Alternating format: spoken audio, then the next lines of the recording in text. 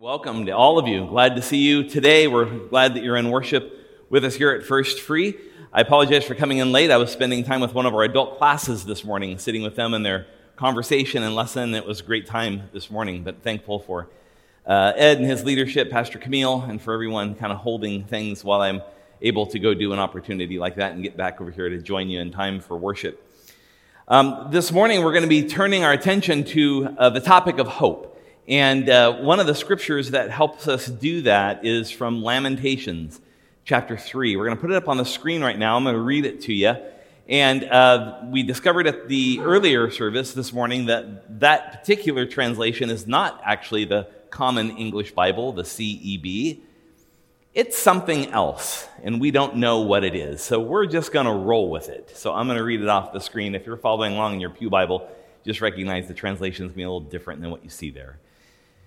Lamentations says, I remember my affliction and my wandering, the bitterness and the gall. I well remember them, and my soul is downcast within me.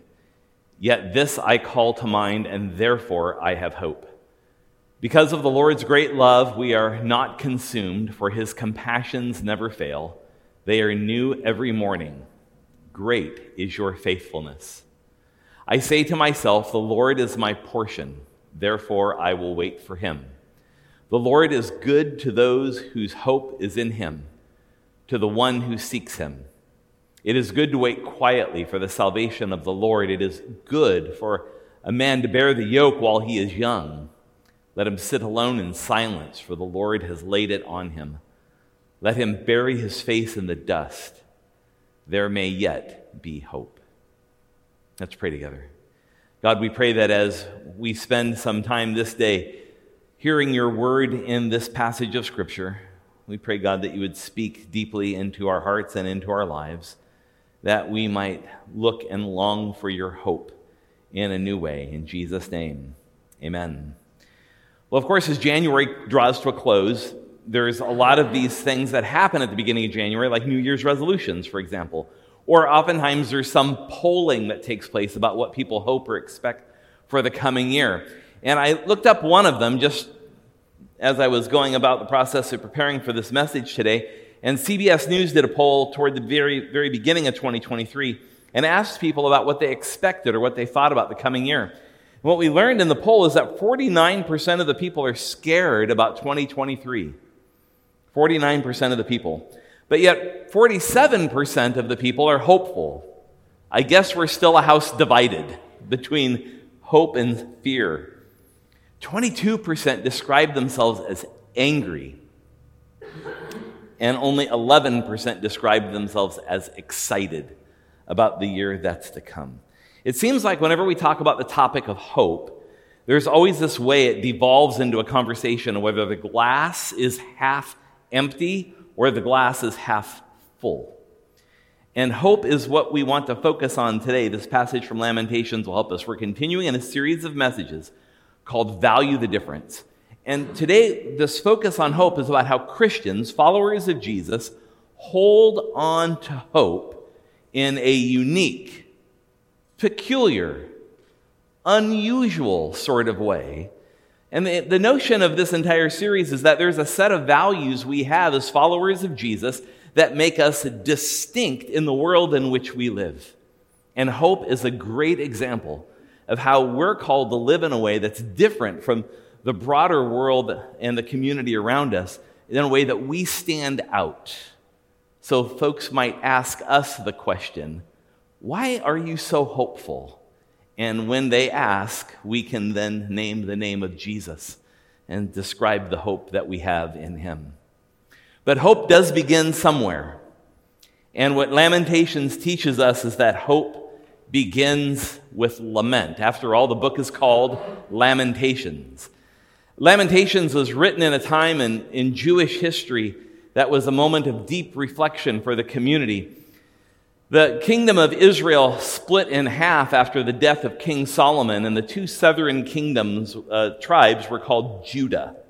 And the Judeans occupied this area for several hundred years until about 605 BCE, and they were conquered by what was called the Neo-Babylonian Empire. Don't worry, there's not a test on this, all right?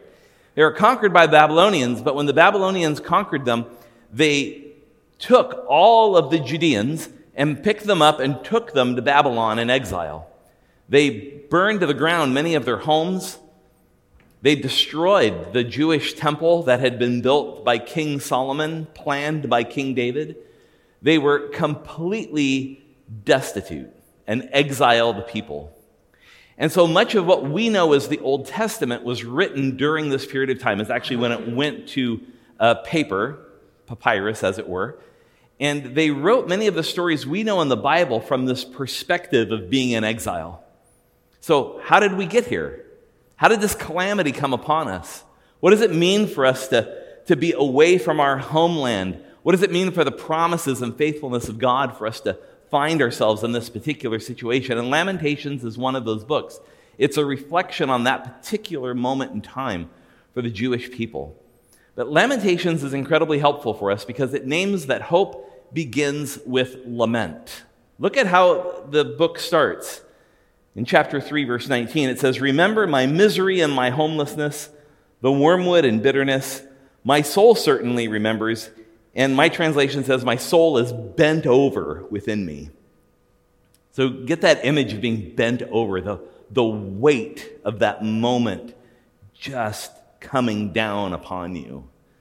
This is what lament means, to hold all of that at any given moment in time.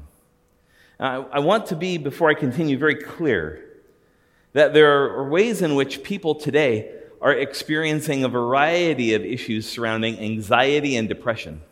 And that's not necessarily what I'm trying to name here this morning. Those realities of anxiety and depression, whether the depression is clinical or situational, oftentimes requires the help of professionals to come alongside us and accompany us as we deal with different forms of mental illness. So I'm not approaching the message with you today from the standpoint of, well, if you just do these 5 easy things, it'll cure depression. I couldn't be farther from the truth. What I simply want to name is there's a way in which when we encounter disappointment, when we encounter trauma, when we encounter painful moments in our lives, there's a way in which we hold on to hope as Christians that's unique and very distinct in the world in which we live. And that's a different topic than how we are as a church and as a community of people to address mental illness and those who are struggling with such things. My mother was bipolar, so I know to some degree what it's like to process with family members, what it's like to move through that time and that season. And I know how difficult it can be. So I just want to make sure we're very clear. We're not talking about that. We're talking about this notion of how we hold lament. Now, sometimes when we get into these moments of deep lament or grief or trouble in our own lives, we need help from friends or family. Sometimes we might seek out spiritual counsel from a pastor or another leader we know. And sometimes we even find help with seeing a therapist or a counselor that can help us process what we're going through in our own lives. Lament is the acceptance of helplessness. Lament is the acceptance of helplessness. But it's not hopelessness. We're going to talk more about that in a moment. It's the acceptance of helplessness. A Catholic author that can give us some insight into this is a man named Henry Nouwen, and he was a prolific writer and thinker in the 20th century. And Nouwen writes this: "Nobody escapes being wounded. We are all wounded people, whether physically, emotionally, mentally, or spiritually. The main question is not how can we hide our wounds so we don't have to be embarrassed, but how can we put our woundedness in service to others? When our wounds cease to be a source of shame and become a source of healing, we have become wounded healers." And this text is extracted from Nouwen's book called The Wounded Healer, in which he spends a terrific amount of time talking about how it is we process some of our own woundedness so that it becomes redemptive for other people. It's a way of helping other people, a healing presence, if you will. But that can only happen if we're willing to spend some time in lament with it. Now, I'll give you another example of how lament works. Now, over the 30-so weeks I've been with you as the pastor of our church, I probably have mentioned at least one time that I have a broken relationship with my father. I have not spoken to my father or seen my father in about 24, 25 years. And that's of his choosing, not mine. There's been many attempts, at least I've tried to make, to bridge that gap and make some reconciliation with my dad. But my dad is in a space and a time which that's just not possible for him. My dad was born in 1936, so he'll be 87 years old later this year in July. So, of course, I remember him often on my birthday. My father and I were very close as I was growing up as a child. And many of the things I learned in terms of life skills and wisdom and my attempt to be a person of integrity, I learned from my dad. But it's been a real tragedy because my father hasn't seen either one of his grandchildren grow up. I am his only child, and he has not been able to participate in our life by his own choosing. That's a deep wound for me. It's been a deep wound in my life for a long time. So even today, after 25 years, I tell you all honestly, I love my father and I miss him. But the reality of the situation we live in is of his choosing. And I can't fix that. I can't repair it. There's nothing I can do to try to force him to come back into relationship with me. When we talk about being helpless, that's what we mean. Helpless. As much as I'd like to fix that relationship, I cannot. I can only hold within my own responsibility what I can do with it. And so one of the things I have to be always aware of is that when someone else exhibits to me the behaviors that look like my father, they speak to me like my father, or they even embody in front of me in some way the look of my father and their facial expression, I have to constantly remind myself that that person in front of me is not my father. As much as it might trigger me to respond that way, I have to learn that's not the case. So after spending some good time with therapists, deep prayer and self-reflection, the Lord is healing me from that. See, it's the only thing I can be responsible for. But that doesn't mean I don't lament it. It doesn't mean I ignore it. It's like what Nouwen is trying to say in that quote I shared a moment ago. We have to find a way to let that woundedness become a way in which we can experience healing, not only for ourselves, but for other people. Lament is the beginning of hope, because lament is the acknowledgement or the acceptance of helplessness. And not many of us like that feeling. Not many of us like being helpless. Sometimes we're helpless because a relationship breaks, like mine with my father. Sometimes helplessness is a medical diagnosis. Sometimes helplessness is losing a job. Sometimes helplessness is having to relocate against your will, like a refugee. I mean, there are so many dimensions to helplessness. But what Scripture is telling us is that we have to start there. We have to start with spending time with that. So a couple of questions for you to wonder about this week are this. What struggle or painful moment in your life do you often avoid? And another question then would be, how might you spend time in that place this week? How might you spend time in that place this week? Often in the moment of helplessness, when we realize that there's no remedy or no easy fix to whatever situation we find ourselves in, we fall victim to one or two things. Oftentimes we engage in flight, we run away, or we decide we're going to stay and fight. And this flight or fight instinct within us runs very strong. And see, my friends, this is what I would suggest to us is the distinctive value we hold as Christians, that our work is not flight or fight, that there's another way in which we're called to live in the midst of those moments of deep pain in our lives. And that way we're called to live is the thing that makes us stand out, that makes us manifest a way of hope that I think people desperately need in the age that we're in. Listen to what it says in Lamentations chapter 3, in the verses that follow the ones I read, verses 22 to 24. It says, "The Lord's acts of mercy indeed do not end, for his compassions do not fail. They are new every morning. Great is your faithfulness. The Lord is my portion, says my soul. Therefore I wait for him." Now, it's out of keeping with our service at 11 o'clock, but perhaps you might have sang the hymn before, "Great is thy faithfulness."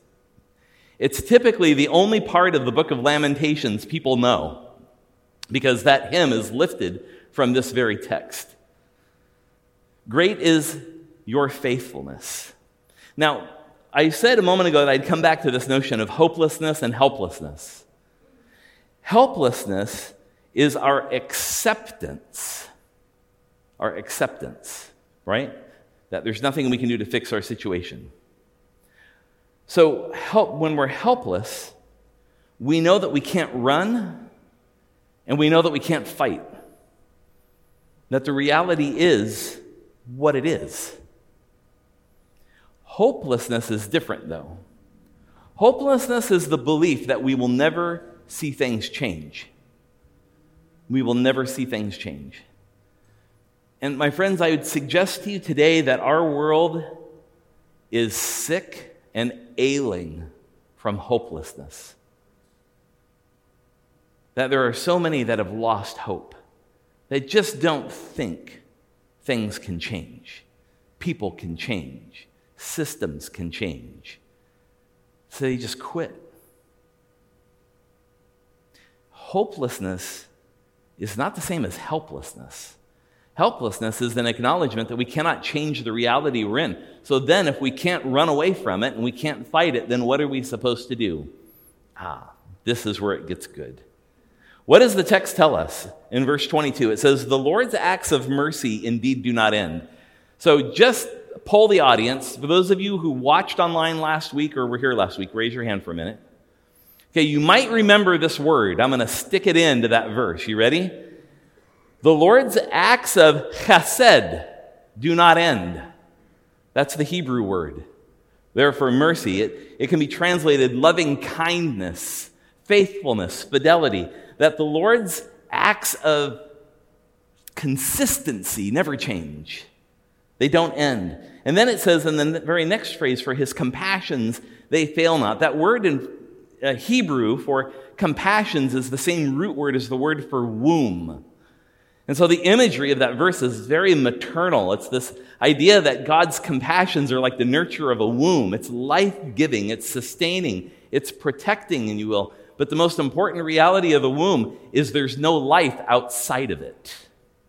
That we're constantly enveloped and held within the great and mighty compassion of God. They're new every morning in verse 23. In other words, they never are exhausted. Every single morning, there are new things. There are new mercies every day. Great is your faithfulness, the text tells us. Never forgetting, always with us.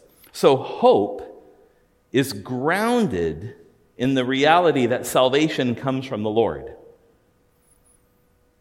Hope is grounded in the reality that salvation comes from the Lord. So arriving at the point of helplessness helps us acknowledge that hope. So until we get to the place in our life where we truly feel helpless about the particular situation, it becomes hard for us to hope. Because it's in that moment that God moves. As soon as we say, "God, I'm at the end of my rope. God, I can't change this. Lord, I can't run from this. I can't fight it. It is what it is." That's the moment in which we display great hope. And the first church I ever served back in the mid-1990s was in Capistrano Beach, California. And I can tell you, for those of you who may know this great myth, the swallows do return to Capistrano, but there's usually only about 5 of them. That's all that come back. The rest are pigeons. So when all the tourists come to watch the swallows return, they say, "Oh, look at the swallow."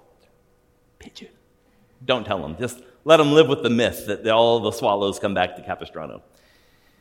When I served that church, I went there in 1994, and when I arrived, there was a woman in that church. Her name was Diana Brownson. And she was just a remarkable human being, a great saint, a devout person of prayer. Just was so committed to the spiritual life of that congregation that I served. And I was an associate pastor, and the senior pastor I had at that time, his name was Bruce. And Diana was fabulous. She was dynamic. She knew how to do all sorts of things. She led our vacation Bible school. She was a presence in the life of the church. What I learned soon after I arrived is that she had just gone through a life-threatening round fighting breast cancer. And she came out on the other side of it in remission and was thriving in the season of her life when I met her for the first time. Within a couple of years, Diana's breast cancer returned.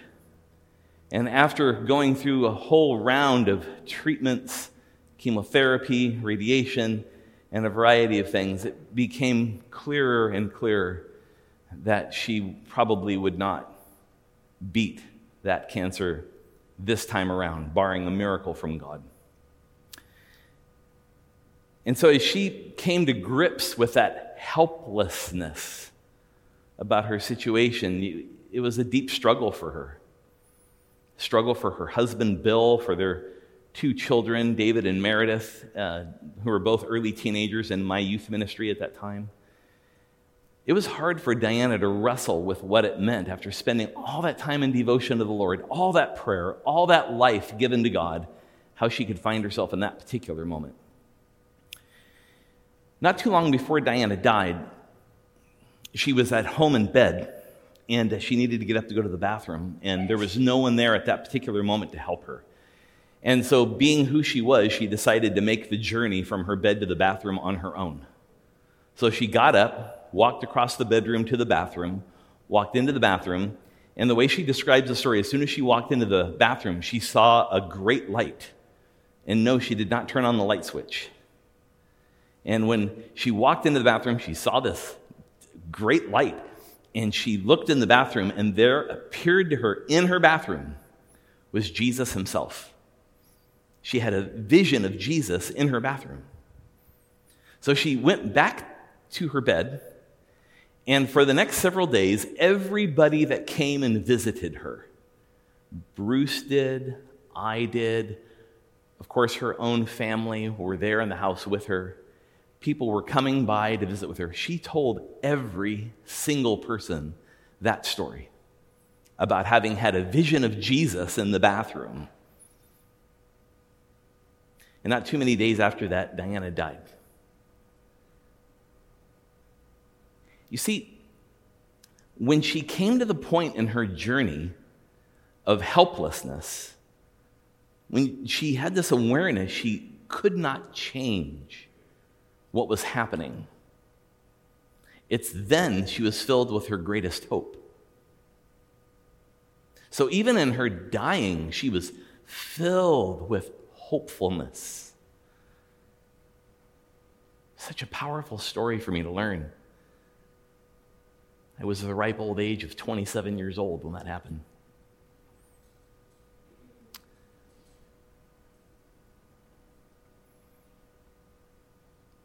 Some questions I want you to wonder about this week.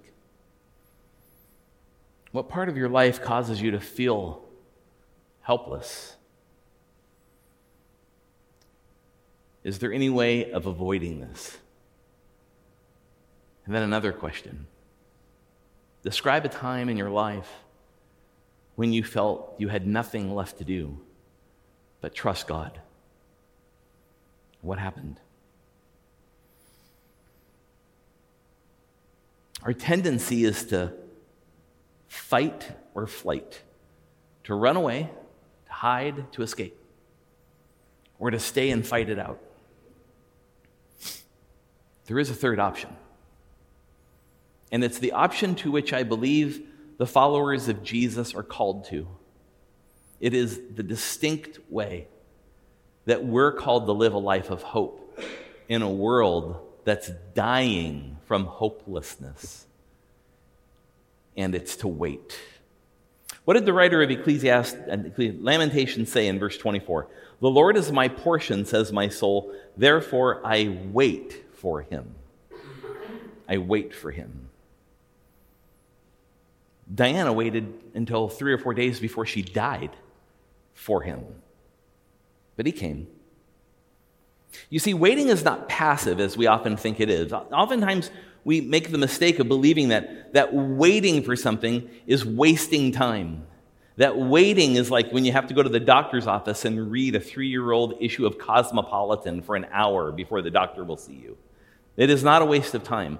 The waiting we practice in hopefulness is very different. It's actually quite active. It's deeply engaged. It requires something from us. The text in Lamentations goes on and tells us in verse 25, it is good to await and seek the Lord. In verse 26, it said it is good to wait silently. In verse 27, it says it's good to wait with tongue in cheek, good to wait when you're young rather than when you're old. It's good to be alone and be quiet in verse 29. It's good to pray in verse 29. The Hebrew of that text is so unique because it uses the word good every single verse. It repeats it again and again and again. It's good to do these things when you wait. But the last one, number 5, is so compelling to me. It's good to pray, and it describes it as having your face in the dust. So there's a posture of prayer where people are on their knees and they're bowed down to the ground in such a way that their face is in the dirt. This is the form of prayer, the modality of prayer that is the most desperate. It's like literally when you've got nothing left, when there's no option, you put your face in the ground and bow down before God and say, God, I'm helpless, but I am not hopeless. Learning this skill is hard. It's hard because it requires us to practice modesty, humility, and prayer. Waiting is not bitter, and waiting is not angry. If it is, I would advise you to go back to step 1 of today's sermon. Hope begins in lament. Spend more time lamenting if you're bitter or angry. Waiting is not quitting, it's not resignation. It is the most hopeful act we have of trusting that God will provide exactly what we need, exactly when we need it. It also affords God the opportunity to do something that's on God's own terms, not ours. You see, over the years I've been a pastor, almost 30 years. I've gone to a lot of people's bedsides, and I've anointed a lot of people with oil. I've read the 23rd Psalm a lot. I've given them communion a lot. And they die.